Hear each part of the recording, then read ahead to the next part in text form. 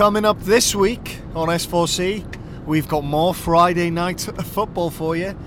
Had a little beauty last week. Cardiff met comfortably, dispatching Aberystwyth, and we are going again.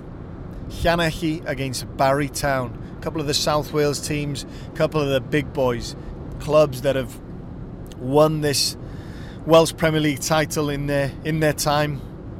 Better times probably for the clubs, but they're back. Been through a little bit of turmoil. Barry have had the year back in the Welsh Premier League. Llanelli first time back, and I've got to be honest, I had them down as relegation certainties. My God, did they prove me wrong last week. Just with the result, it's only one win, but after losing by 7 to Connah's-Quay, they've come back and beaten Kevin Druids after being 2-0 down away from home. Good God, they must have something about them. So hopefully it's going to be a good one. Barry obviously had a good result against Bala as well, reacted well to a defeat on the opening day of the season. This league is wide open, so tune in with myself, with Malcolm Allen, with Nick Parry, Dylan Ebenezer, Nicky John, all of the crew. Join us Friday night on S4C 7:30. He likes to tell you, if anyone will listen, about his 7 caps, his chocolate knees, his distinct lack of pace. Now it's a long shot, but in the long run, your blues will be long gone with the long man and the long man's football.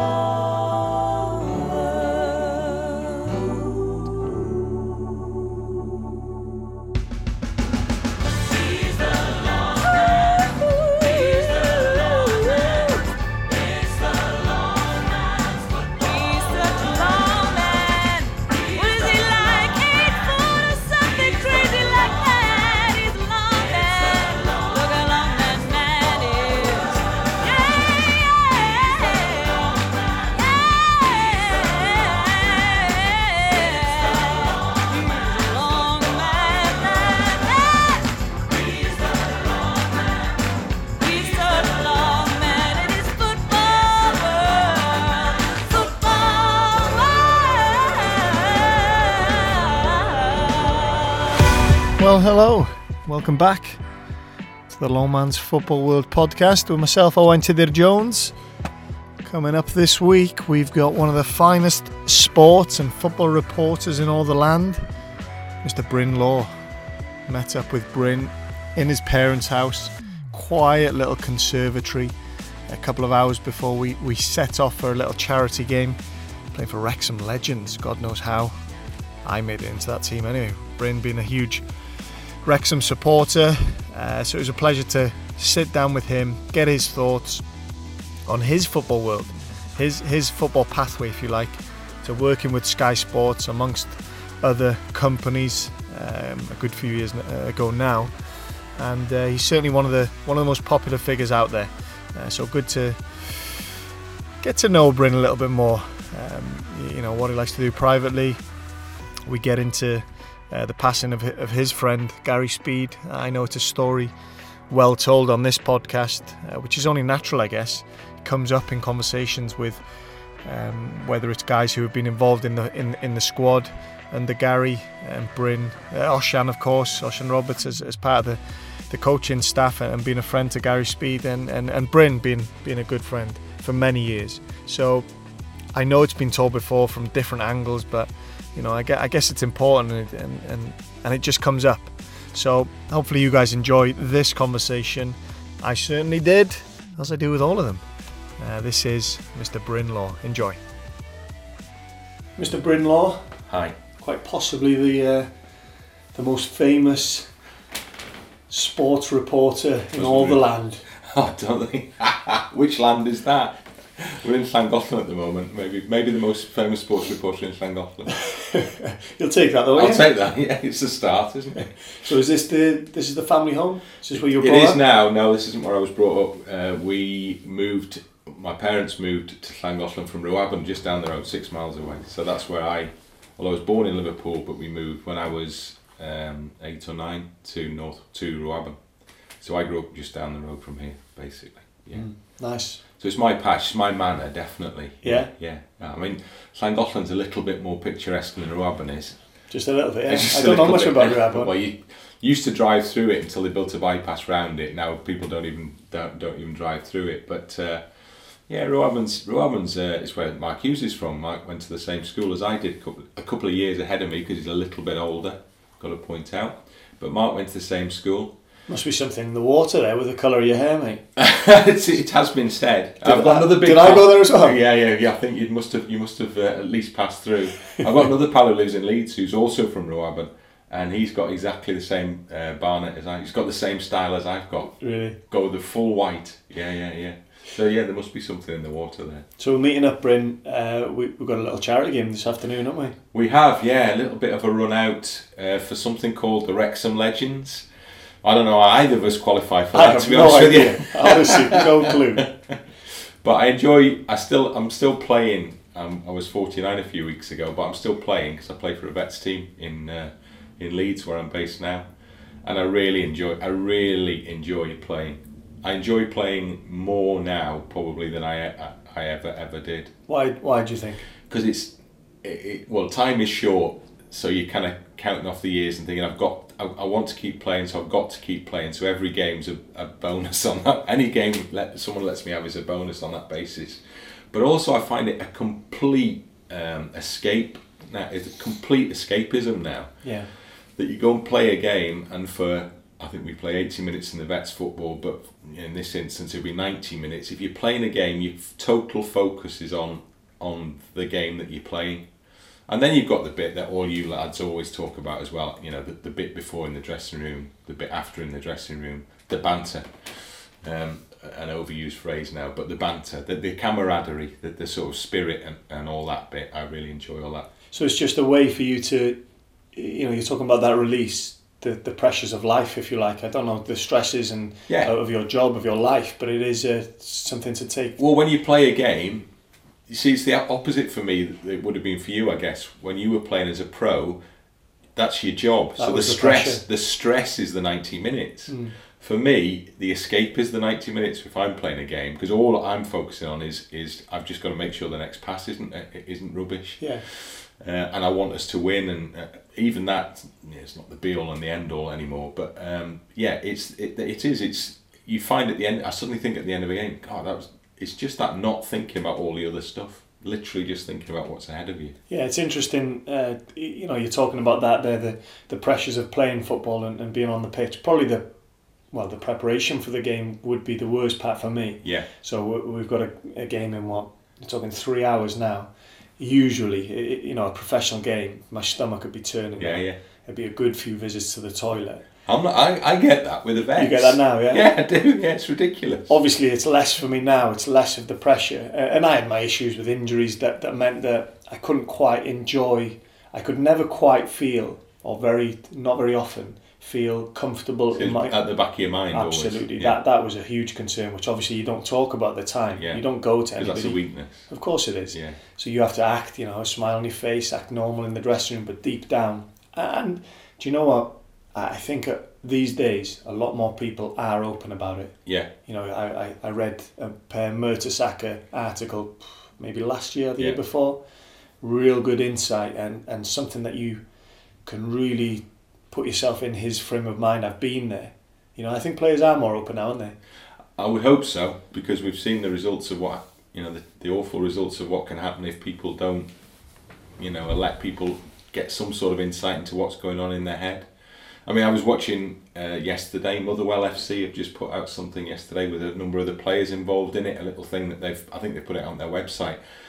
It's to warn young guys against the dangers of getting themselves into a bad place where they end up committing suicide. It's that stark, and the message is that stark as well. But it is very, very good that the players are happy enough to get involved in something like that, because 10 years ago when I was dealing with players, 15 years ago when I was dealing with players, they'd have been extremely nervous about getting involved with anything like that, because it would have been out of their comfort zone, not something that they really felt happy with getting involved with. One or two maybe. Yeah. I'll give you an example. after Gary took his own life, the next game, the Costa Rica game, I was working on for Sky, and it was obviously a Sky game. And I said to the producer, Sky wanted to do a big tribute as the opening half an hour or more of the programme, as you would imagine. And I said to the producer, well, I said it's going to be quite difficult to broach this with the players, because I don't know where they're at with it all. So I said, my suggestion was, I said, we'll go to the team hotel, we'll set up the camera in the room, and I'll be in the room, and we'll just put the word out to the squad that anybody who wants to come and sit in and say something, anything, is welcome to do so. But I'm not going to request, normally we'd request an interview with somebody ahead of a game. But in this instance, I said, I don't think we should request anybody, because it's going to be a difficult thing to do. So we put the word out, and we sat and waited in the hotel. You know, they knew what time we were getting there, and it was a question of whether anybody wanted to come in. And a few did, some didn't, some did. But those who did, you know, spoke very movingly. It was difficult for one or two, but they'd made the choice to come in and do it. Almost like a sense of therapy for them, if you like. Maybe for some, maybe others weren't at that point. You know, some of the lads in that squad probably maybe never talked about it still, to be honest. Well, it's a subject, Bryn, I was going to bring up, because I know how close you were with Gary.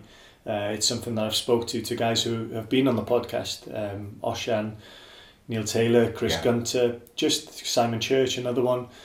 Almost like an insight into their perspective of that time. I know you will have spoke about that time, but being so close to Gary, it's obviously going to be seen as the worst period in your life, I guess, or one of. In the professional life, yeah, definitely. I came into the job because as a young lad, I thought, I'm not very good at football. What's the next best thing? Talk about football. So I'll go and talk about football. And I wanted to be a commentator from very, very early on. Probably 9 years old, I decided that's what I wanted to do.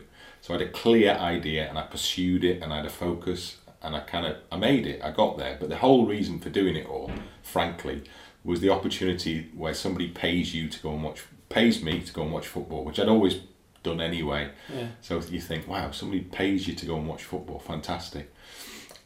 So I came into the job purely because I wanted to watch football, and that's still the case now. What I didn't anticipate in coming into the job, and before I moved to Sky, I'd done a lot of commentating, because I was commentating on Leeds United for the BBC in Leeds. So that was the main part of my job, really, was commentating. And then I came to Sky to join a new channel called Sky Sports News when it was starting up. And now I was a reporter rather than primarily a commentator. And in that guise, which effectively I suppose I'm still in that guise now, I've suddenly found myself doing things that I never anticipated as a football reporter, in inverted commas, that I would ever find myself doing. So I found myself being like a financial correspondent through all the period where Leeds United were in financial turmoil, and I was standing outside the ground every day reporting on the fact that they were about to go bust, or there were new owners, and, you know, there was a new takeover in the offing. And to touch on that, Bryn, was that your world? Did you know about that? Not world, at all. Or did you have to do research? Not at all. I kind of picked it up as I went along, but I had to learn it. Okay. And I came to report. I want to talk about football. That's what I want. That's what I came to do in the job. Even talking about football wasn't really what I wanted to do. I just wanted to watch football, but I realised that talking about it was a side project to that. But no, I had to learn the financial stuff. So that was that took up a lot. I did a lot of stuff on that. That was quite heavy duty. Then I found myself in Istanbul on the night that 2 Leeds United fans got murdered, and then I was reporting on it the whole of the following day, because we were out there to cover a game, obviously. And at that point, that was like, well, you would never have anticipated being involved in anything like that. Suddenly, it was like I was a crime correspondent then, if you like.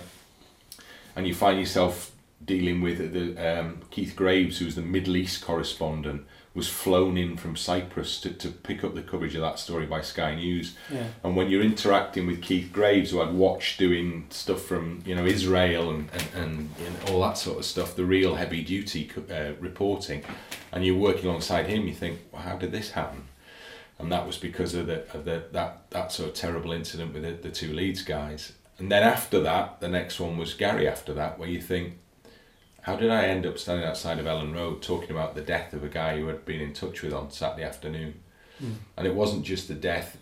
If Gary had collapsed with a heart attack, or Gary had been in a car crash or whatever, then it would have been dreadful.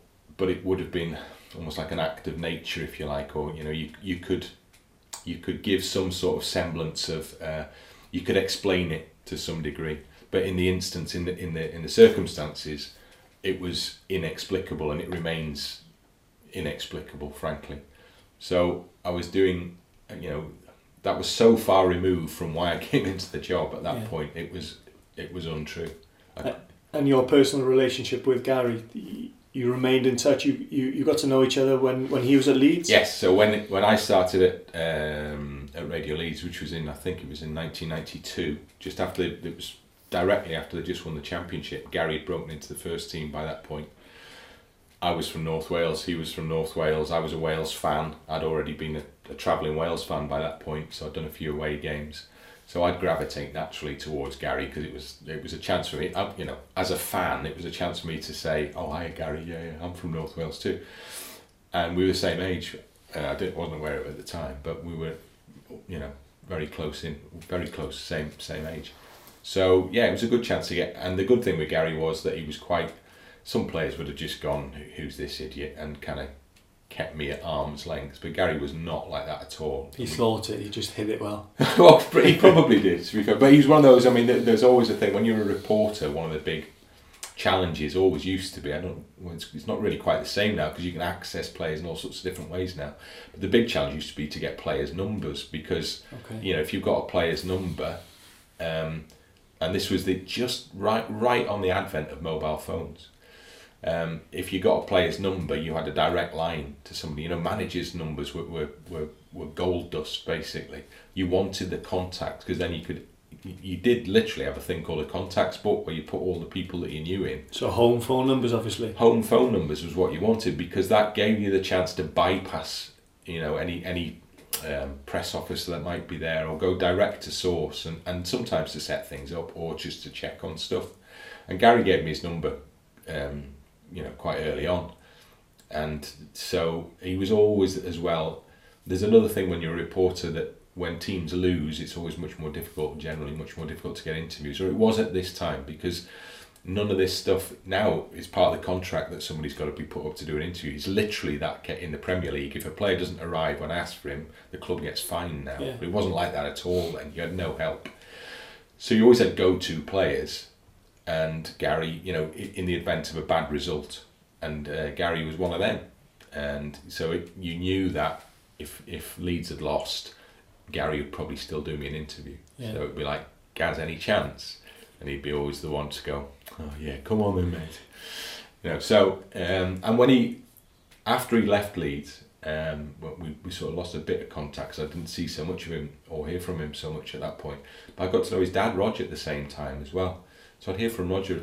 Roger would give me a ring from time to time, and then I bumped into him on Wales trips as well.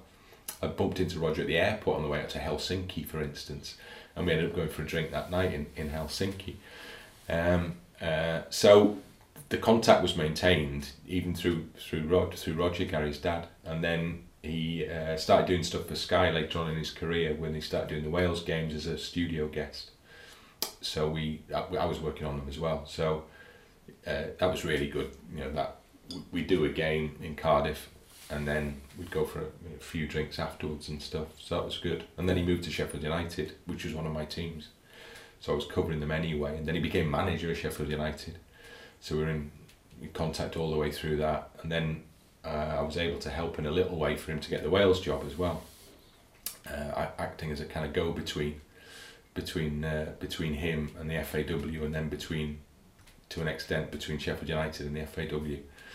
And so when he got the job, it was like, oh wow, mate. Yeah. And just as a mark of the class of the guy, after he got the job, he rang me and he said, are you coming down to Cardiff at all? And I was going down to do something or other with the FAW, I think. I said, yeah. He said, right, well, I'm down there. So he said, we're going out for a meal. I'm taking you out for a meal, just to say thanks. So we went out for a meal, and he during the course of the meal, he poured another glass of wine and raised the glass and sort of gave me a cheers or whatever. Yeah.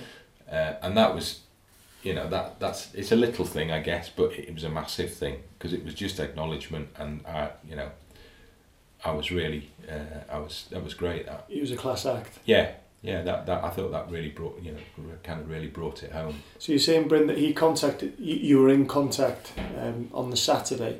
So the time frame, I don't know whether it was. I was working on a game. Hello. I was doing Leeds Barnsley, and at half time, because obviously it was in November, at half time, a phone pinged with a text, and it was G-Speed Mob, and it was see the first snow of winter's just fallen in West Yorkshire, which was Gary's ongoing joke about the fact my barnet was white and his was still sort of brown.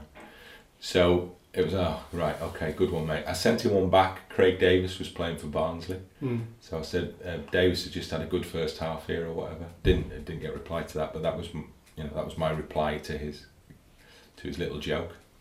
And then the next morning, or the next lunchtime rather, I was out with the kids and I got the call to say what had happened.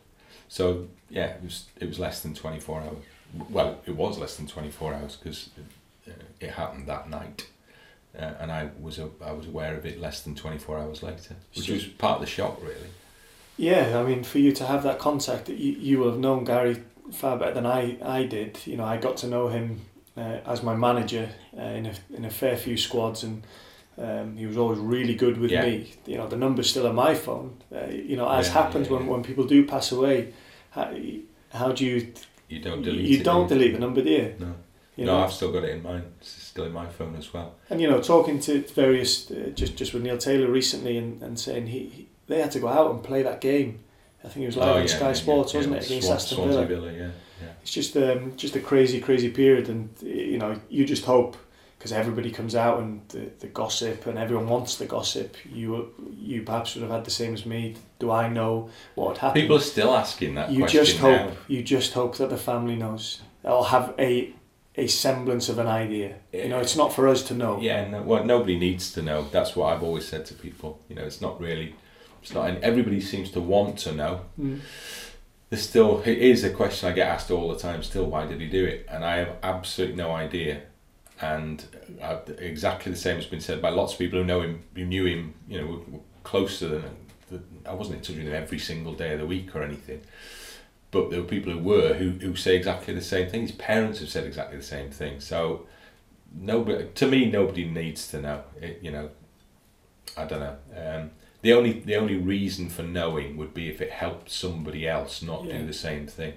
And if there was something that could be done medicinally or whatever that you could highlight, then fair enough. But in any other instance, it's nobody else's business, basically. Yeah. So you touched on it there, Bryn, being a Wales supporter for a long time. How has that mix been in terms of work? And I know sometimes the Wales away fans, if you end up with them but end up them working and travelling because of work purposes, they don't see you as the same as them then, do they? No, well, you have to change, obviously. I mean, I used to be 3 sheets to the wind during every game when I was going as a fan, and now I'm very grown up about the whole thing. I save my drinking till after the game these days, but there is a change. You do step over a line, definitely, but I think the art to it is to remember that my first Wales away trip was 14 or 15 of us in a minibus from Rowabon, from the pub in Rowabon, the Duke. And that was my first experience of going to watch Wales. Drove from Rowabon to Nuremberg and back again. And some mad stuff happened on that trip. And that's I've still got that. If I'm going away, even if I'm going away working, I know that the lads who are going away, or the lads and lasses who are going away to watch the team, are hopefully having that same experience that I had then. Is there still some of the guys that you would have gone on that trip with? Yeah, definitely. I bumped into in the square. I mean, obviously I got to watch the Euros as a fan because Sky weren't covering it.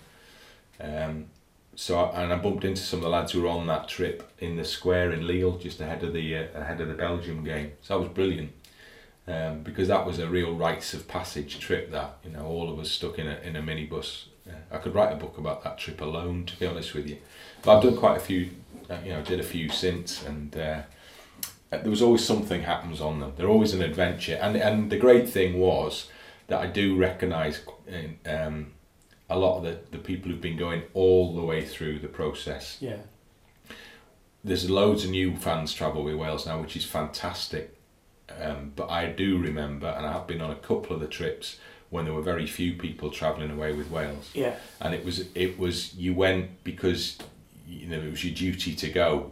I don't think anybody went out of any great sense of anticipation in terms of the game they were about to see. It was because it was a thing you did, and you made your own fun. The game was going to be the worst bit of the experience. Potentially. Yeah, I understand. It was all the other stuff that was going to be enjoyable. And there's a lot. There was the top moment of the whole thing for me has been Bosnia away, obviously in terms of the outcome, but not just because Wales qualified that night, but also because I was in close proximity with the away supporters section, and there was only a small away support that night because Wales hadn't had many tickets. So what were there, 300 or 400 maybe in the away supporters section, and lots of the faces that I recognised were in that section that night. So for Wales to qualify there was like their reward for me, and I could see quite a few of them in tears and all the rest of it, and that was fantastic that they were the ones who were there sharing it, because they're the ones who kept the whole thing going, really. Because there were times, even doing it for Sky, and it's the 14th year that we'll be doing it. We're into our 15th year in September, basically, of the deal. Okay. First one away was Latvia away in 2004. In all that time, there have been periods where I've thought, this is just a monumental waste of time. It takes me away from home for sort of weeks on end. The upside of it is, yes, all right, I'm covering Wales. The downside of it is Wales aren't very good, and I've missed my daughter's birthday again, and I think I've only been home for one. She's 19 next birthday, and I think I've been home for one since she was 5. She must have been born September the 4th. She was born whilst I was watching the highlights. That's not strictly true, but she was born whilst I was watching the highlights of Wales winning in Belarus when Ryan Giggs scored the winning goal with a header. Okay. The highlights were on as my wife was kind of going into labour, and I had half an eye on the telly above the bed. But so she was born on the wrong date, frankly, because she was born in an international week, and so ever since has been difficult. So, but you have all these things in your head, like it's exactly the same, I'm sure, if not worse, for players, where you suddenly do like a ready reckoning. What are the things that I've missed? What have I sacrificed here? Yeah. If as a player, I guess you can justify it, certainly with a club, by saying, well, that's my job. I've got to do it. In my instance, it was a bit more, I'd kind of volunteered for the Wales role because I wanted to do it because I was a Wales fan. So I went to Sky and said, listen, if we get the Wales deal, can I do it? And they got the deal and then said, do you want to do it? Yes, you can do it. So it'd been handed to me kind of thing, but I had gone and asked for it. And then I'm thinking, but we travel all over the place. I'm away from home weeks on end. We lose. John Toshak was difficult to deal with. So you didn't get any great sense of camaraderie out of the thing then. Players tended to be glum because things weren't going particularly well. The whole, the atmosphere around the squad was pretty negative, frankly, for a period. And I rang Gary on the way back from Montenegro, whichever one it was, Montenegro, after Wales had lost the first game of that qualifying section, and Tosh had been difficult after the game, and we'd flown back with the team, and it was a bad atmosphere in the airport the next morning, and I rang Gary driving home from Cardiff back up to Leeds, another 5-hour trek up there. I said, Gary, I think I'm going to call it a day on this. I'm retiring from international football because it's no fun anymore. And he said, no, stick with it, and it was good advice as it turned out. Why do you think, Bryn, discussing the fans there, and they travel, they use it's like any hobby, it costs you money, but this one to the extreme where it's more than a hobby. Well, a hobby normally, you get a few highs, and I know they get it, whether it's drinking. Why did it turn, do you think, in that period? Do you remember when Craig Bellamy did an interview afterwards and he was saying how nasty, the support, the way they were voicing their, displeasure. Well, I was in San Marino when we won 2-1. That was the one. Yeah, and I was in the away supporter section that night, and we were rubbish. I mean, 2-1. We were hanging on against San Marino by the end. I'd been to San Marino as a fan when Bobby Gould was in charge, and we even under Bobby Gould we won there easily. Yeah. But this was, how is this happening? How are we only just beating San Marino? And I think that it was that negativity around the group, because we were doing some Sky games when I went to that one, but we weren't doing that particular game. So I'd been working on matches, and then I'd gone to watch that one as a fan in the midst of it. So I knew what the atmosphere was like in the group. And then I found out what the atmosphere was like in the away section as well, and it was all bad. Just it was like the tipping point, the final straw, if you like. I think that game was after the defeat in Cyprus, where Tosh had been on a rant with the players. Yeah. And I remember the interview with Bellamy, and I think it was Joe Ledley had scored his first international goal.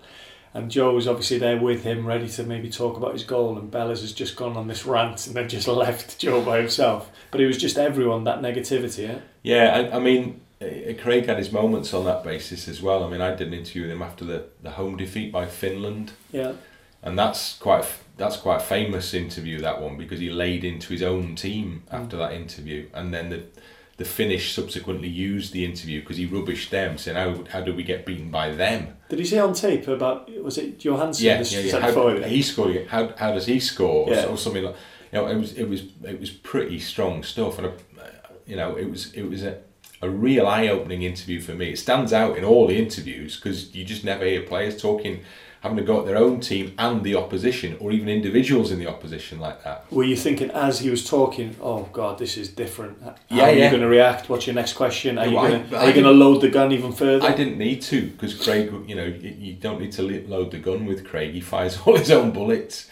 And that was it. The funny thing with that interview is that after it finished, I got loads of mates who were watching it on the telly, and I'm getting text messages pinging up saying, great interview, really honest and all the rest of it, because they'd watched a rubbish Wales performance and they wanted to hear something like that. I'm told Craig went back in the dressing room and got pelters off his teammates saying, what the hell did he say all that for? Right. So there's the different reaction. The fans were looking for one thing, his teammates were looking for something else. So Craig's presence was that was an interesting part of the dynamic, I think, at that time, because he was outspoken and he would come out with stuff that you wouldn't anticipate. It was difficult when he was captain, briefly, for us, because we have a contractual right, as it were, to interview the captain, the manager, in the build-up to the game. So the day before, it's part of the routine. So we'd have Tosh, and then we'd have whoever the captain was. And Craig was captain before that game in Montenegro, and refused to do the interview. Why? Don't know. Doesn't want to do it. One of the most difficult players to... Oh no, yeah. I mean, I don't know whether he'll listen to this or not, but I'll tell him as well. He was one of the most difficult players that I ever dealt with, right up there. I mean, interestingly difficult, because he was a provider of good material. Yeah. He'd be the one when you get a call back from Sky saying, "Oh, that was good stuff." The problem was that quite often a lot of the stuff he said, they were like, the splinters showered everywhere, and I'd get grief from clubs saying, why was he saying that in the interview? I mean, there was one with Man City where he said in the stuff I was doing with him that he hadn't spoken to Roberto Mancini for months. And obviously Sky, that goes back to Sky Sports News, and there you go, wow, Craig Bellamy hasn't spoken to the Man City manager, he's been snubbed by the Man City manager, so they put that out loads. And then Man City were unhappy. Why is he doing this stuff on international duty? And then the next day I saw Craig at the ground for the game, and he went, "Oh, not very happy with you. All that stuff that you put out about Man City." So, Craig, you said it. Yeah. You said it. All I did was sit and we recorded it. So it was as if he wasn't expecting that Sky were going to just put it on the old, the 24/7 loop kind of thing. So yeah, there were tricky times. There's got to be an element of feeling sorry for him, Bryn. In terms of the player that he was, and he was stuck in that squad. Yeah. And in fairness to him, what he did do very well was stick with it. Mm. And I was really pleased that last game he played was Belgium away. I think I was in the squad. Yeah, I remember. And he got the. Did he score the equalising goal? Or Aaron scored. He set it up, didn't he? Yeah. And I was actually pleased that that's how he went out, because that result was actually, that was a big result, that draw in Belgium. Yeah. Because that was the first time for Cookie where you thought, oh, that's something here, because it was a makeshift squad. Absolutely. And yet there was they got a great result. It was Belgium's night, they'd qualified and all the rest of it, but they got a great result against the odds there, and there was just the germ of something that you thought, oh, maybe there is something they can build on here. Yeah. So it was a big night, that, and so he played his part, and he did stick with it. Some of the best Wales performances in that period, like Slovakia away when we won 5-2, he was brilliant that night. So some of the better Wales performances in that period revolved around his input. But yeah, it must have been frustrating for him. He was an outstanding player. He really was. Like, you noticed in training, he was the standout. Obviously, Bale went on to become what he became, and just the way that he trained, the intensity. Yeah. And I know after he retired, there was an opinion, that it took for Craig to retire for other people to almost step out of themselves and become leaders in the dressing room. Yeah. Which probably happened. But I do genuinely believe that he helped as well in terms of pushing, even not a fear factor, because he was always very, very much opinionated. He wouldn't just hammer people for the sake of it. Yeah. It was just standards. If you dropped underneath his standards, so if he knew that a player like myself, Steve Evans, are in the squad with him, there's loads of names I can reel off. Not on the same level to what he's used to, but he would never hammer us for a lack of quality. Yeah. It was just a standard. If you didn't run hard enough, that would be when he could explode. And I accept that. There's no problem with that, is there? I think, I mean, you know better than I do, but I would suggest maybe you can do that more at a club than you can do in an international squad. But what I'm trying to say, Bryn, it wouldn't be, maybe he wouldn't shout at me. It would be one of the better players in the squad who he sees as maybe tossing it off, and they would get the brunt of it. And I think that's okay. Well, we needed quality in the squad at that point as well, because if you took Craig out of it, there wasn't an awful lot, present company excluded obviously, but there wasn't an awful lot of standout quality. No. What there wasn't in the squad at that time were any international players. Yeah. Those who are proper, playing on that level. There were lots of the players were playing because they were selected, if you like. Yeah. They were because they were eligible. A lot of the players were playing at that time, and Craig was the one who'd say, well, he'd get in other squads, other national team squads Craig would play for. So the fact that he kept coming was at least, that some faith was being, because all I could see from my side was players not enjoying it, and lots of them dropping out because they weren't enjoying it. I mean, it's a testimony. Craig might have had played a part in this. That some of the lads like Chris Gunts and Gareth, actually stuck with it through that period as well. Yeah. Didn't throw the towel in, and obviously we've seen the benefits. The benefits have been seen dramatically since. So I suppose you needed characters involved in it. But you'd had a squad. He'd been in a squad with the likes of Gary Speednick, John Hartson, Robbie Savage, big voices like that. And now he was in I would imagine, a fairly quiet dressing room in comparison. Yeah. So it must have been interesting. I can only imagine it must have been interesting. I've said it before. I loved almost if he shouted at me, because I wasn't the young kid, because I wasn't a young boy. I was early to mid 20s. Yeah. I was sharing a room with Ashley Williams, a handful of close mates, similar age. We almost enjoyed it if he did shout at us, because we'd go back to the room, we'd have a laugh about it. It wouldn't destroy us. Yeah. So it brought you together. Yeah. Whereas I guess some of the young players, it could have a negative impact. Whereas we just, we still, when we get together, we talk about the time Bella's maybe screamed at me because I did something wrong. We didn't have a real problem with it. But you're talking there about throwing the towel in. Do you think Sky ever considered throwing the towel in? There must have been. Why have they carried on? Is it purely because we have to cover all the international teams? They don't. There's no obligation on them to do that. I think I don't know why they kept. There were times when we've looked at it, and me and my pal Alex, who've done, the cameraman Alex Gage, who's the two of us have worked on it. We're the only two people. Barry Horn as well. Sorry, Barry's been co-com all the way through that period, and me and Alex have been on the ground all the way through that period. So we've become very close, obviously. But there were a lot of times where we looked at each other and thought, at the end of another campaign, looked at each other. There's no way they're going to go for this again, because we've spent, you know, we used to do, it's a brave new, you'd get 2 games into a qualification campaign and Wales would have drawn the first or lost the first, probably lost the first, drawn the second at home, and already writings on the wall. Yeah.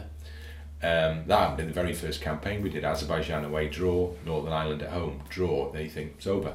It's not going to happen. So we got to that stage very early on in pretty much every campaign, and they're never in the hunt for anything, not really. So you'd start off with, well, there's a new dawn. You know, after 2 games, we were talking about a new era is about to dawn for Welsh football.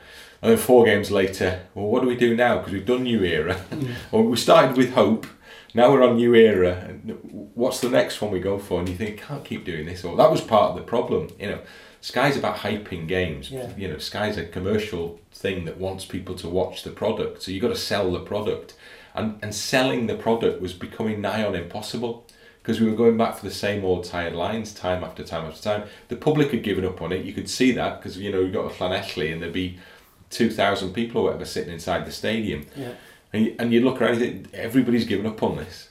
You know, it's all, nobody wants this anymore. And then there was the talk about, should Wales even have a team? And we were covering it all through this period. Yeah. So from a commercial imperative, I don't know why Sky stuck with it, but then I suppose we all ultimately got our reward we were there when the qualification finally happened. Is there a part of you that actually is glad that Sky hasn't got the rights to the competition itself, the Euros, that you could go out there as a fan? Oh, I'd have loved to have worked on that. Oh, really? Oh, can you imagine those circumstances? It would have been amazing. So you would have preferred to... Why though? I wouldn't say I prefer. It doesn't... But it would have been great. Obviously. Because it's like handing over something, you know. It's like Yeah. It's like you nurture the child, and then somebody else steps in and says, like you've been a surrogate parent, and then you go to somebody else, right, there you go, take it on now. So I didn't, because I was watching I was in the stadium for all the games, so I wasn't seeing it, but I was seeing the aftermath, and there was a little bit of me that was thinking, you know,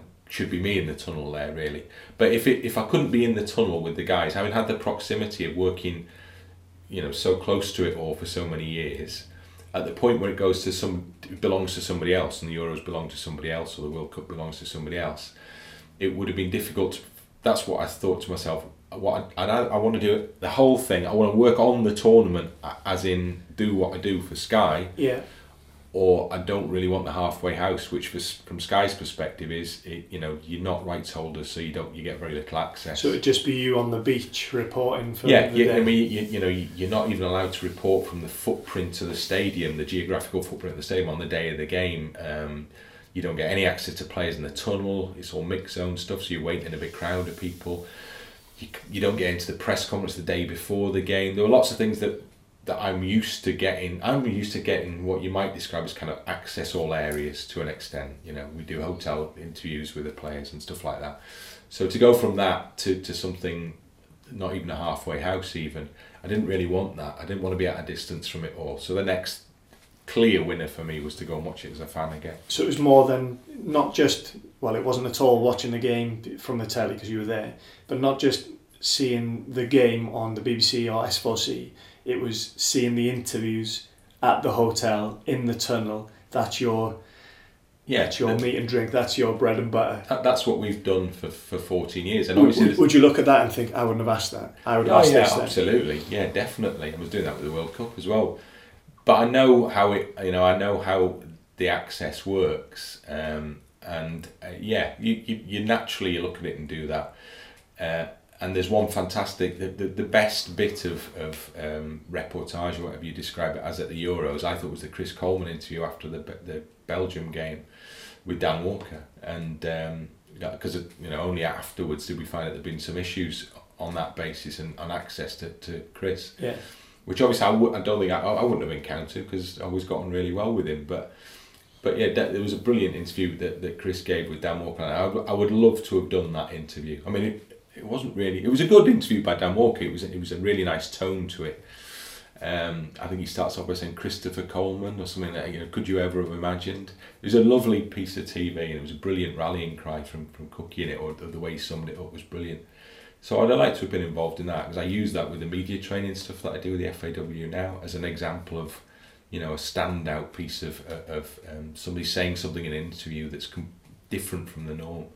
So that, it was great to see that, but I was far happier dancing around like an idiot somewhere up in the distance, completely unaware that was going on, hugging people or whatever. So for you now, you work for Sky. Would you not have been able to?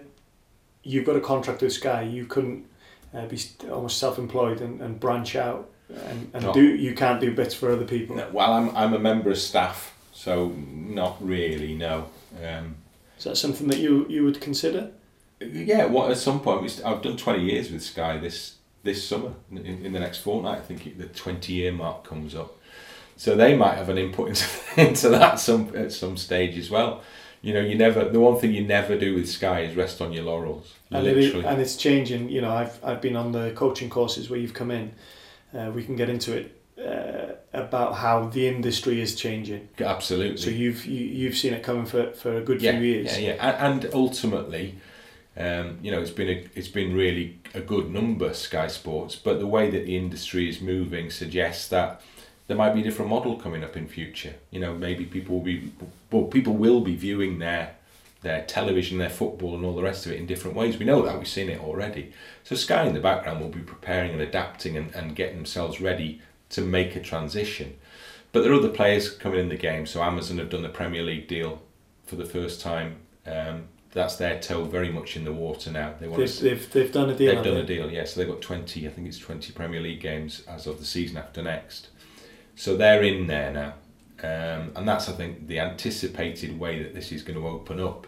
Is going to be lots more media players come into it. So, my life is dictated by contracts. And I used to do women's football commentating for Sky as part of my job, and then Sky didn't have the women's football contract anymore, so you don't do any more commentary. So you could have been. If Sky didn't have the Wales contract, then all of a sudden after 14 years I'm not doing it. That's what Ian Gwyn Hughes, the head of media at the FAW, he experienced that. The BBC, I think, had done it for 15 years, and he'd done most of the games to the BBC, and then overnight they lost the deal, and that was the end of that. Yeah. Have Sky moved with the times though, Bryn? Obviously there'll be discussions on how to do it, but from the outside looking in, and you read about how Blockbuster were offered as a company to stream services online, decided no, our product is good enough. Blockbuster now, thing of the past. Netflix, you have to move with the times. Whereas Netflix and Amazon are now becoming such a powerhouse, and you look at the prices you have to pay for your Sky. Netflix is like a tenner. I'm sure it'd go up if they have live sports. Yeah. But is Sky, and I know it's trying. They'll change. I mean, the people who at Sky must be clever people, because the company came from nothing, ahead of that 20 years that I've done now. But in that time, they also built up a thing called Sky Sports News in that 20 years, which has become like a staple product.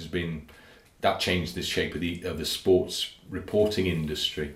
That 24/7 rolling sports news. It was like, even when I started doing it, I thought this is never going to work, but it's still there doing it.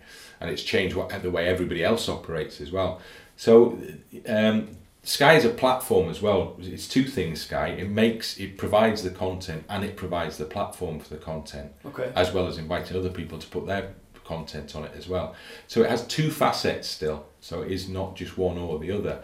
Whereas, so the others are kind of playing, to an extent, have set up as something different.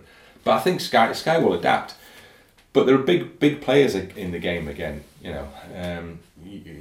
Once there was just the BBC, and then there was the BBC and ITV, and then there was Channel 4, and then there was Channel 5, and every one of those knocks a little bit of what the BBC had previously been. And that's been, we've had a few quiet years maybe on that basis, but now you're seeing new players who are bringing new formats. The technology's changing, so you wouldn't predict where we're going to be at in the next 5 years. It would be pretty tricky to do that, but I think Sky will be ready for the change, should it come. One thing I know you are a big fan of is ex-players doing interviews. Oh yeah. But that's one big thing you've got to deal with. Oh yeah, more and more and more. I've kind of reconciled myself to the fact that I'm the reporter and you're asking me the questions. But you're doing all right so far, to be fair. But yeah, I mean I've seen that come in. I used to have Norman Hunter alongside me as my co-commentator on Radio Leeds, or Peter Loring, or Eddie Gray, or Billy Bremner, worked with all those guys, fantastic, and to sit and listen to them talk about football was an absolute privilege, and I learnt so much listening to them talk about football. Still, so many of the phrases that they use in my head, and but that was the role for the ex-player at that time, pundit or co-commentator. Yeah. So expertise and the sort of knowledge of having been involved in it. That's changed an awful lot now. So, I think Adrian Chiles is a big mate of mine, and Adrian's a West Bromwich Albion season ticket holder and has been for donkey's years. Absolute mad keen West Brom fan. And I was very disappointed when Adrian wasn't doing football anymore, because for me, I know he's a proper fan. Yeah. Because I've been with him to games. He's come with me to watch Wrexham. I've been with him to watch. We've stood on the Brummy Road end and watched West Brom together. He is a proper fan. And I still think there's a big place for people who are just fans. Use that term guardedly, but just fans. Sitting in a studio, asking questions as a fan. Yeah. Because the problem for me, if you ask a question of another pro, or Gary Lineker asks a question of another pro, I know that he already knows the answer. Yeah. I could as easily be asking the question of him. So you'd never get that outside view. You don't get that. That's what I was saying about the Craig Bellamy thing to an extent. What does a fan think about this? And Adrian occasionally got castigated for doing it on ITV. But I think it's disappointing that there isn't a place currently. I can't point to a presenter currently who you'd say definitely. You might say he's a fan of football. Yeah. But that's very different from being a football fan. So that Gary Lineker, your judgment of him would be it's a loaded question. Yeah, well, yeah, he's and also I think his skill, if you like, what people often say they like about Gary Lineker is sometimes if he actually gives his opinion as well, because he's got that information. But if you've got Gary plus 2 or 3 pundits, 4 people who all know what's going on, if you like. You haven't got one person in the room. There's not one voice in the room to represent you as a fan. Yeah, to say, why has he done that? I don't get it. I don't understand that. Or is that good? And I think somebody like Adrian used to do that. I'd say there's another somebody who does do that is Jeff Stelling, who's beyond any in terms of his ability, as far as I'm concerned. Working on his show is just one of the best privileges I've had in this career, because he's brilliant, but he still goes to watch Hartlepool United. And now the poor fella's involved more heavily in Hartlepool United. But I've talked with him about football, and Jeff is a fan. He's a fan of Hartlepool. It's in his blood. Yeah. So he will always have the ability to ask a question from that perspective. And the further you move away from the fans, I think you might. It's a shame if that happens. I think you need that authentic voice sometimes. It's that balance, isn't it? Because I understand why people do it. Obviously, I've done interviews with people. I'm mainly doing it. I'm trying to create a little pathway for myself. That's why I'm doing this. As opposed to someone is employing me, someone's paying me a shitload of money, so they have to justify that money, so use me to do various things, which might be happening in other places. But it's like that balance of being able to ask questions, get them maybe more comfortable is the terminology people would use with the next team, isn't it? Yeah, that I've seen that with Thierry when he was working for Sky, and they send Thierry to do an interview with a big player, because I think they obviously the producer would feel that Thierry has got a much better chance of getting the interview, frankly, because the player will feel, I know Thierry, I'd like to sit down. If he says to him, I'm sending Bryn Law up to do it, the player goes, who's he? Or does the interview but shuts down. Or thinks he's a reporter, so I'm going to have to be... The only thing I'd say about that is that that can be too cosy then, because Thierry comes up and he spends a lot of time, they reminisce, or Thierry doesn't want to upset the guy because he's his mate, or that's the relationship. So I'm not convinced that you get an awful lot out of those. There are others like Chris Sutton who've been quite combative. I don't know whether they send Chris Sutton out to interviews, but there are others who are less inclined to sort of be everybody's friend. I mean, I want to get on with people, but I have a job to do when all's said and done. So I have to ask, at some point, the question, whatever it might be. It's a hard one, isn't it? Because you're naming 2 there. Henry, who, as you said, might be real comfortable. The players enjoying doing an interview with Thierry Henry.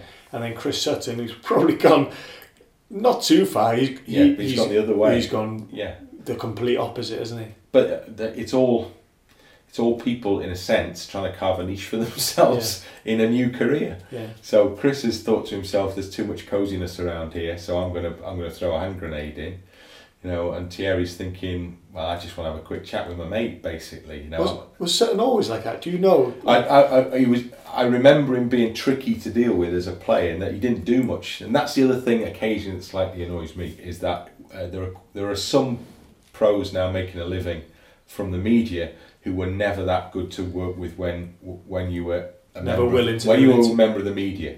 So if there was somebody who my go-to player, if there was a Gary Speed, you'd say, well, he's earned the right now because when he helped me out when I was in trouble. Yeah. So there's every right that he was good for the media because he understood the pressures, and he would come and help you out. So it's absolutely right that he's now doing stuff in the media. That isn't the case with everybody currently doing stuff in the media. So I'd prefer that if you put it in, you earn the right to take it out. But other people obviously have different ideas. So what is next for Bryn Law then, before we head off in the car ready for this game? Well, after the game, which will again prove that I made the right decision in talking about football rather than playing it, I'm sure. After that, I've no idea. I don't know. I mean, I've started doing quite a lot of work with the FAW in that we do the Pro and the A licence, the UEFA coaching courses, and I come from a family of parents. I come from both my parents were teachers. So, and I have grandparents who are teachers as well. So that goes some way back in the family. And I really enjoy the experience of standing in front of a group. I think you've been in at least one or two of them, of sort of talking to people about the things I've learnt in a way, and hopefully sharing that information in a way that's useful for the people listening. So I enjoy the media modules that I do with the FAW coaching courses an awful lot. I get a lot out of that now. Mm-hmm. So maybe in future more of that. But if I was able to just carry on watching football matches and somebody would pay me to do it, I'll keep on doing that as long as I can, mate. No interest to get back in the commentary? Well, I suppose I've currently got the best of both worlds, because Soccer Saturday is as close to being a commentator without being a commentator as you can get, and it knits a lot of skills because it's live. Yeah. You have to present to camera, so you can't refer to notes ever, and it's like commentary because quite often things even happen while you're talking, but you're reporting on things that are happening now. So it does actually marry quite a lot of the skills from the reporter skill set, the commentator skill set. It brings them all together quite well. So I really, really enjoy doing that. I get a real buzz out of that. Radio commentaries. I've done quite a lot of television commentary. I did quite a lot for Sky for a while, including Wales games and Premier League and stuff. So some quite big stuff. And I never got as much, I didn't enjoy it as much as I used to enjoy radio commentary. Radio commentary, to my mind, is more fun because nobody can see what you're talking about. So TV commentary is almost pointless in a way because everybody can see it anyway. Yeah. So what are you there? I never quite worked out my own head. Others have, but I've never quite worked out my own head. What are you there for? Yeah. What really is your role here? A place to B, place to C, or whatever. With radio commentary, you get the chance to tell the whole story. You say, I can see everything, and I'm going to tell you what I can see, and what I feel, and what I hear, and all the rest of it. So I enjoy. Maybe radio commentary would be one that further down the line I'd return to. We shall see. Anything else to plug? Nothing. I'm not selling anything at the moment. Nothing now? No books, nothing. No previous books still available? Well, yeah, the books are still available, yeah. Zombie Nation Awakes. What was the other one called? Don't Take Me Home, that was it. We were both great fun writing both of those, and to be able to say that I've written a book was that was one thing that was kind of on the bucket list, if you like. So to have done two now is good. And they both sold okay, so yeah, they're still out there. Check them out. Beautiful. Bryn, it's been a pleasure catching up. No problem. It's time to get on the pitch now. Let's go do it. Let's go win this game for Wrexham. Why we've been invited to this game, and two, can we get in the team? Thanks, mate.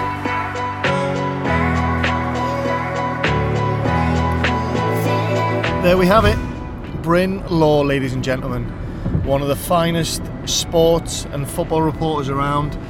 Huge thank you to him for his time. Huge thank you to his parents for giving us their conservatory to have the conversation. few ham sandwiches as well afterwards. Give us a bit of energy. A little pre-match meal before we headed off for a charity game.